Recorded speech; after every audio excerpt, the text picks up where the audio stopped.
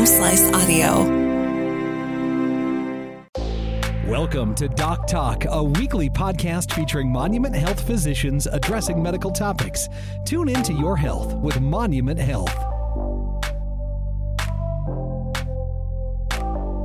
Hello and welcome to another edition of Doc Talk with Monument Health. My name is Mark Houston, and joining me today is the first surgeon I believe I've had on the podcast right now. It's Dr. Jacob Weasel. Very nice to have you with me, Doctor. Well, yeah, pleasure to be here. Thank you very much. I'm excited to talk about this because there's lots of interesting things in here, and I want to get to something that I know you're excited about towards the end here a little bit, all right? Sure. So let's get started, Dr. Weasel, with how this all began for you. Where becoming a surgeon is interesting to me because it's such a unique field. So when you were younger, when did that pull start for you? Do you remember? Yeah, I was around the age of 16 years old when I really felt that medicine was something that I wanted to pursue, felt that that's what I was called to in life, honestly. And luckily for me, so my dad was pastor of a church. There was a member of the congregation that was at Creighton University. The church was in Omaha, Nebraska. Member of the congregation was at Creighton University and was doing some research, and there was a summer research program for minority students that were in high school, and so got me hooked up with that program. I was fortunate enough to be accepted into that program, did summer research, ended up going on to present nationally, won that summer research colloquium at Creighton University that year, and presented down in Florida and a couple other places. Got to visit NIH, and this was all at the age of 17. Oh, wow. And so really opened a lot of doors for me, saw the opportunities that were available.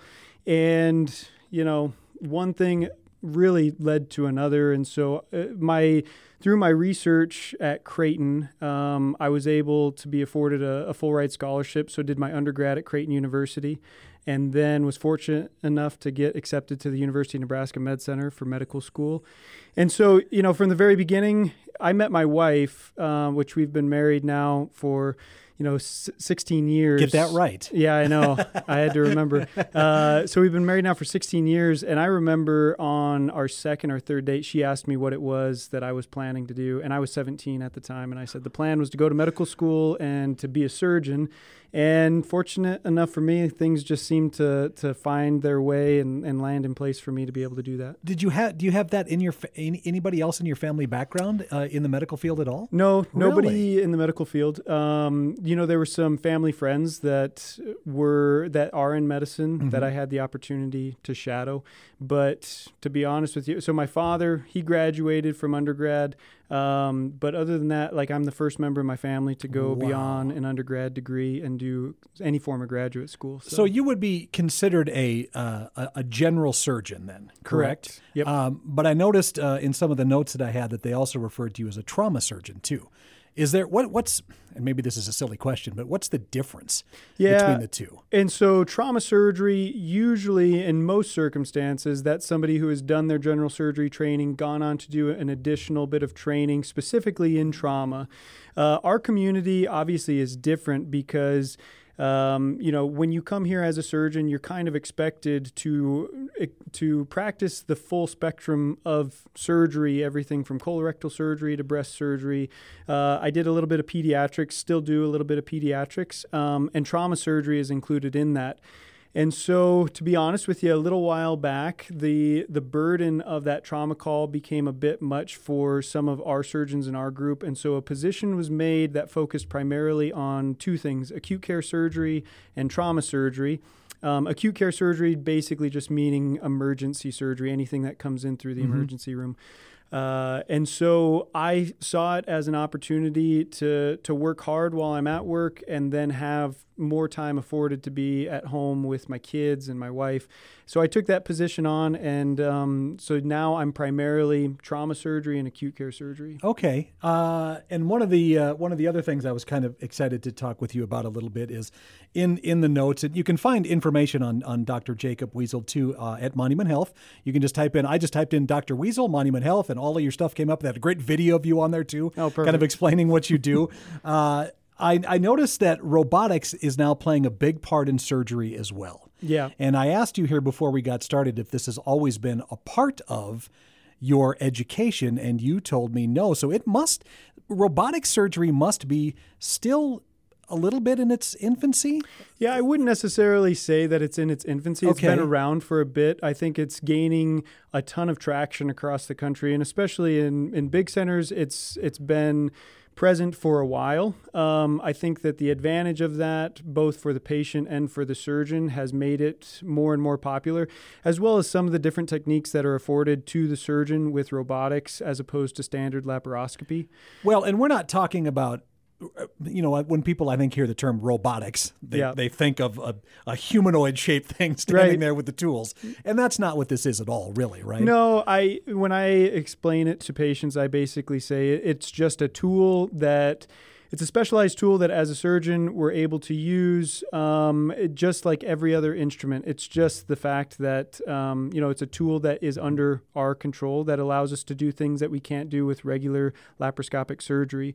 And so your visualization is better, your movements are a bit more fine, and some of the techniques that you can perform are a little bit more advanced than that would be difficult with just standard laparoscopic surgery. So are we getting to a point, too, where a lot of these surgeries now that you do that might have required an overnight stay or maybe 2 nights can be done in the morning and people can be leaving by the afternoon? Are we getting further along that path with robotics? Yeah, definitely. I think so. Before I had taken this position as trauma and acute care surgery, my practice was pretty standard. So it was an elective surgical practice in which I would do colorectal surgery as well. And I think that one of the things, I definitely feel like I saw a shorter length of stay with, colon cancer patients that were having a portion of their colon removed that normally you would be in the hospital for 3 to 5 days. And I had a handful of patients that would go home on post-op day 1 or post-op day 2 pretty frequently. And there are some centers, it's very rare to send them home from recovery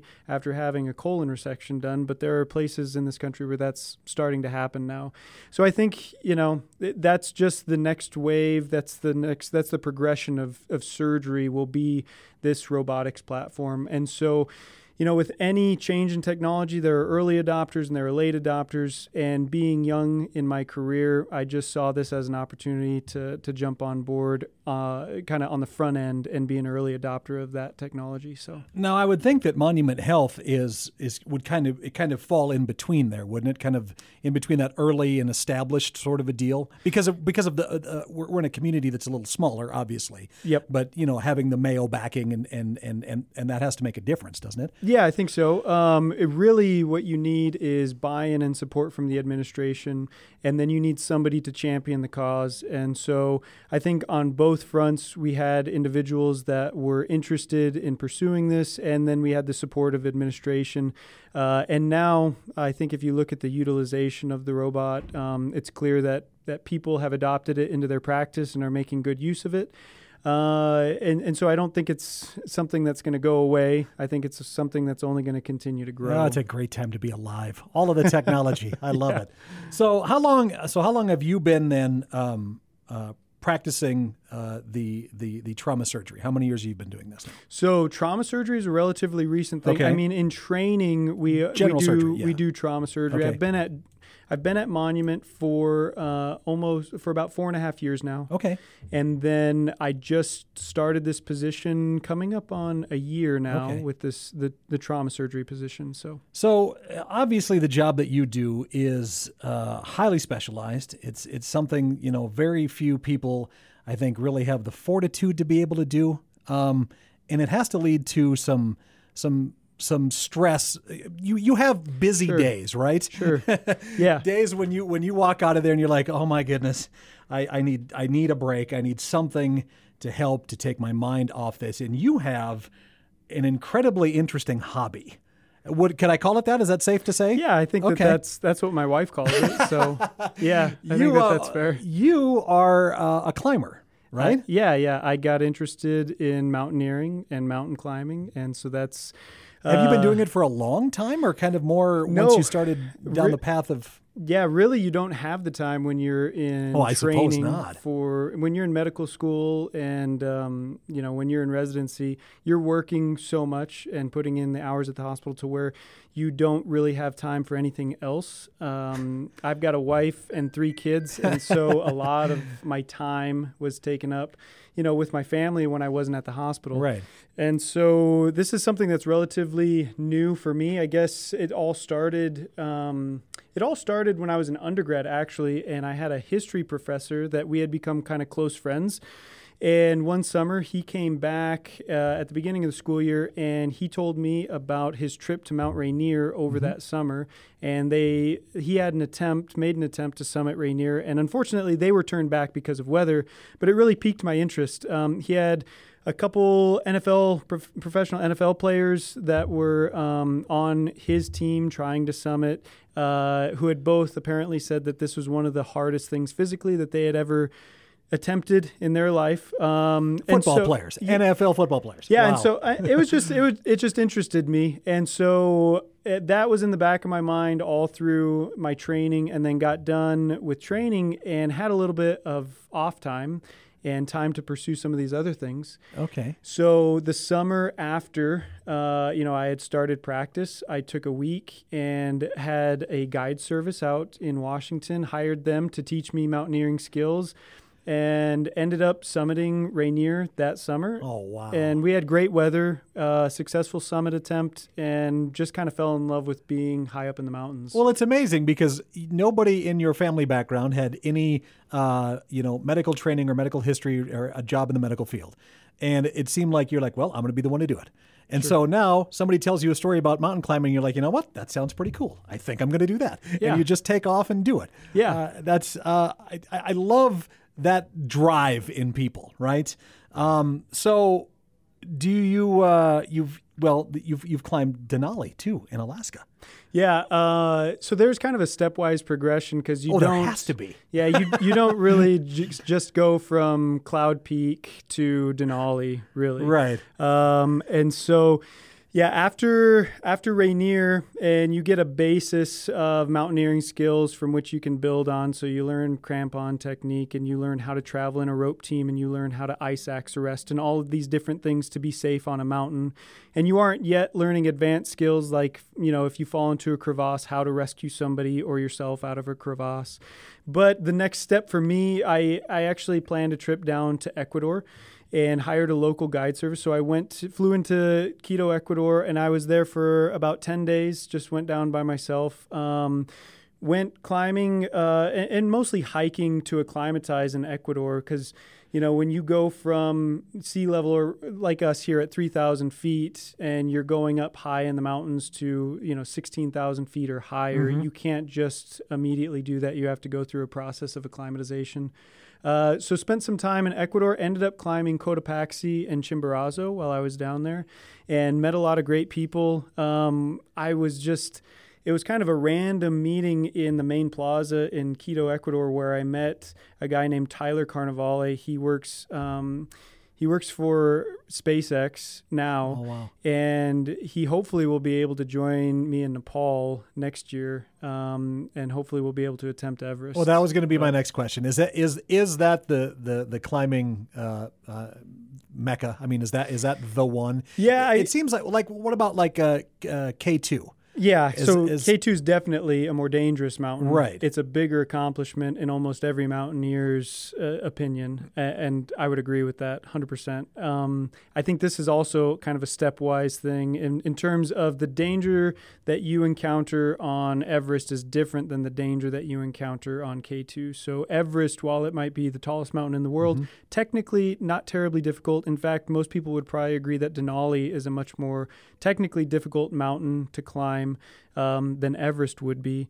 The draw for me to Everest really came from the fact that no Native American, to my knowledge, has ever summited Everest. Really? Yeah. And so I looked into it, and I think we should probably have somebody look into it because I reached out to Outside Magazine to see if their research team could look into whether a Native American has. Because I looked into Denali, and in one of the early expeditions that were successful on Denali, there was a native Athabascan that summited. Okay. But I've spent several hours researching it, and I know that the first African-American, first black man to summit Everest, this was early 2000s, I think 2006. And then first African-American woman, I think was 2013 or somewhere around there. And then I think either just this year or the year before, there was an all black team that went. But to my knowledge, no Native American has ever summited. Boy, that would be amazing. Yeah, so I think that would be a cool thing. Yeah. It's turned into a very commercialized endeavor. And so when you look at some of those issues, it deterred me from it, to be honest. Sure. But I think that if you can do something, if you can achieve something of that magnitude and be the first to serve not just myself, but to serve as inspiration to another generation to pursue their dreams.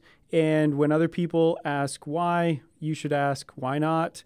And to show that you're equally capable as anybody else to achieve whatever you want. That's the main drive for me. When you get to the top of Rainier, when you get to the top of Denali, and eventually if you get to the top of K2 or Everest, what is the first thought that pops into your mind when your hand reaches that spot? Yeah. Is there a moment that you have a thought of like, oh my God? No. So mostly the thought is, let's get down. To be honest with you. Is going up more dangerous or is coming down more coming dangerous? Down is more dangerous. Really? Yeah, coming down is far more dangerous. That's where most of the accidents happen. That's where most deaths occur. Going, and even just physically on your body, I would rather go up 100 times over than come down. It's just a lot more stressful on your body, probably because of the fatigue that you've experienced up to that point. You're using different muscle groups. Going down is just terrible. Yeah. Does your family still get nervous when you do this? Oh yeah, my wife hates it. So has she ever had the desire to try to join you? Not at all. No. She's No. Look. She stands up on the chair in the living room and is like, "Well, that's too high." No. Yeah, she doesn't have any interest at all, and that's okay. Yeah, absolutely. But it's sometimes it's a struggle and a sacrifice, equal struggle and sacrifice for her to allow me to do these things, I suppose. But it's got to be a way, like we mentioned when I set this up for you, is what you do is already stressful enough. You have literally people's lives in your hands sometimes. So an outlet like this must kind of refresh you a little bit. Yeah, I think so. I think honestly, for me, it's the challenge. And so from the age of 16 until I graduated from my surgical residency, that was the drive. I had a goal and I had an aim, and most of the effort in my life was aimed at that.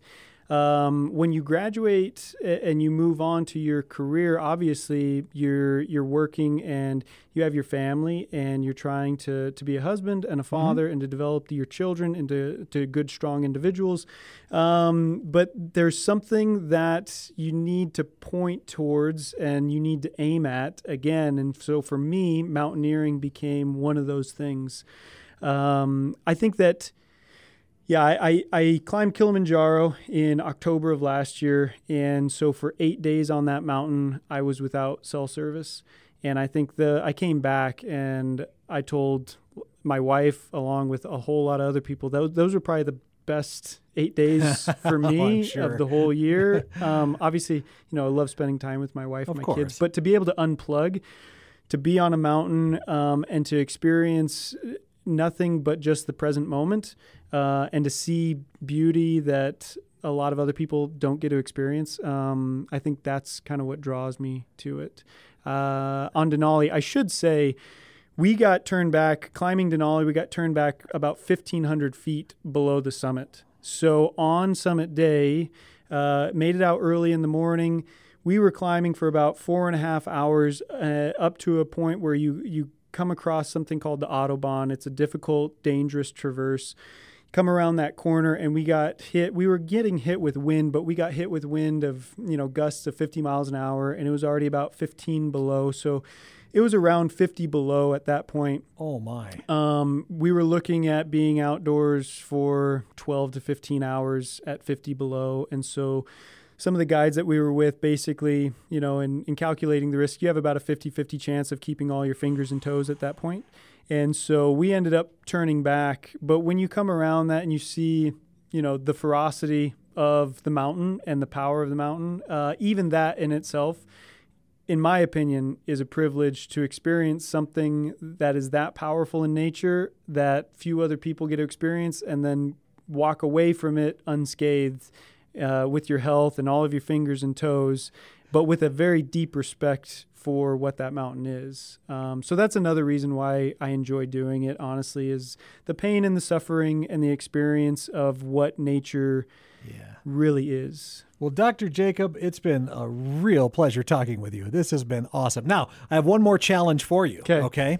I want you, because you love challenges, I want you to pronounce that word for me. Sir, yeah, it's esophagogastroduodenoscopy, EGDs. It's easier to dictate EGD than esophagogastroduodenoscopy. I saw that word when I was doing some research for this, and 15 minutes, I thought, all right, I'm going to see if he really knows. Well, you know, of course. That's great. What is that? So it's an EGD. It's where we go down with a camera through the mouth, into the esophagus, and then, so esophagus, gastro, stomach, duodenoscopy. Duodenum is the first part of your small intestine, and then you're sticking a scope down those, adoscopy. Good heavens, you doctors and your words. There you go. At least it's not Latin. So, Dr. Jacob Weasel from Monument Health, thank you so much for talking with us. I've had a lot of fun. I appreciate it. Yeah, thanks, Mark. You bet.